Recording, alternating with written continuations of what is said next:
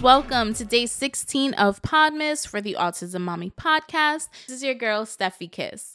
Now, before we get into today's episode, I just wanted to remind you once again, if you haven't done so already, to rate, review, and subscribe to the podcast. Rate 5 stars, please.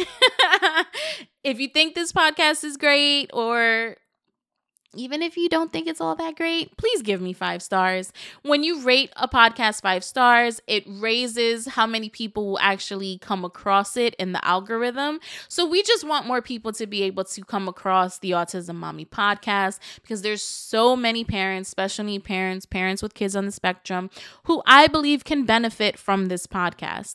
Secondly, leave me a review. Let me know how I'm doing. How are you liking PODMAS? Are you excited for the new episodes to start up on December 27th? Are there any topics that you would like me to dive deeper into? Are there any guests that you would like to hear on the podcast? Let me know. Thirdly, subscribe to the podcast wherever you are listening, whether it is Apple Podcast, iTunes, Stitcher, Spotify, iHeart, wherever you're listening to your podcast right now in this moment, make sure you hit the subscribe button just so you never miss an episode. And while we're speaking about never missing anything, make sure that you sign up for my mailing list as well.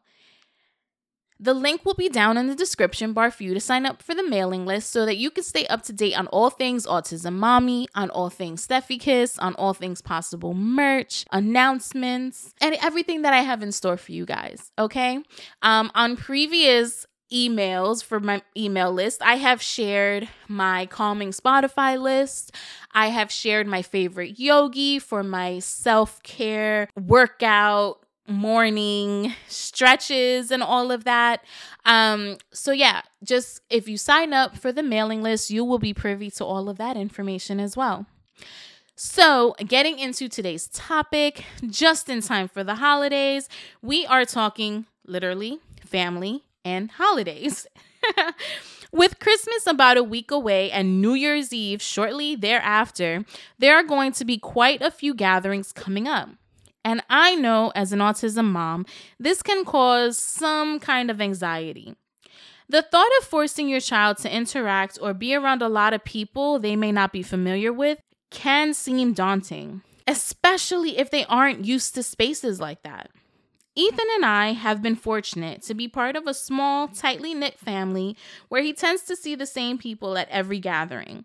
So it has become very familiar for him, but in the off chance we're going somewhere new, I'm kind of weary of how he might react. I'm the type of mom who doesn't like to force social settings on her kid.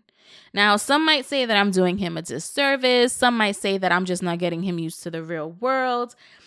I just don't find it good to force my kid to feel uncomfortable for long periods of time just because society says I should.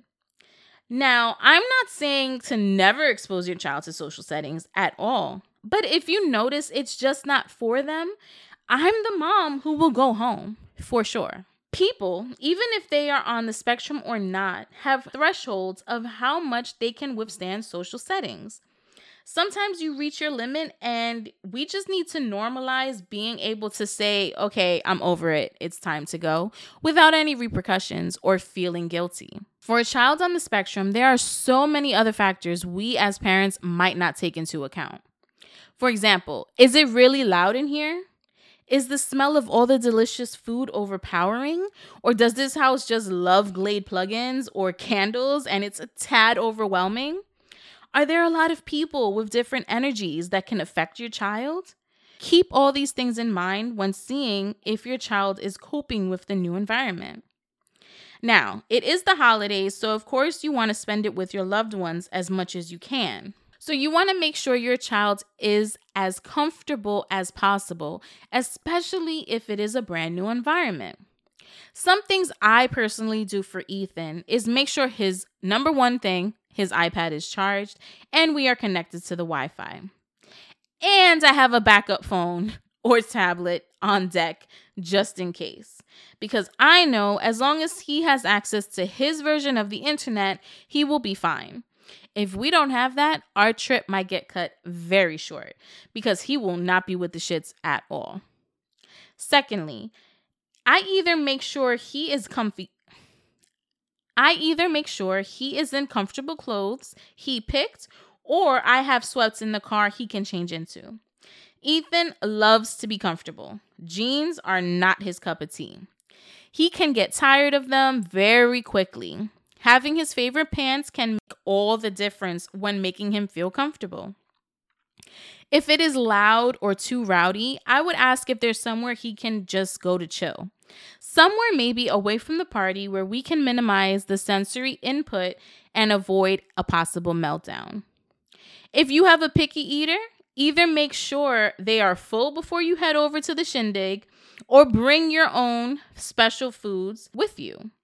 My family usually has Publix chicken on deck, and if they don't, they'll definitely let me know. They are your family, so they're going to try their best to make not only you, but your little one feel comfortable. Communicate with your family. Let them know how to make your child feel comfortable. This is your family or your friends, and I'm sure they would have no issues accommodating your child if they are having a rough time.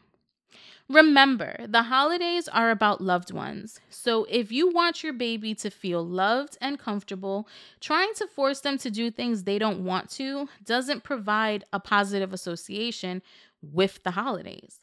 Let them come around when they feel they are ready to come around. Sometimes just being in the general area is enough to make them feel included. Don't isolate yourself, mama, and remember, as always, bitch, you doing a good job. Bitch, you doing a good job. Bitch, you doing a good job. Bitch, you doing a good job.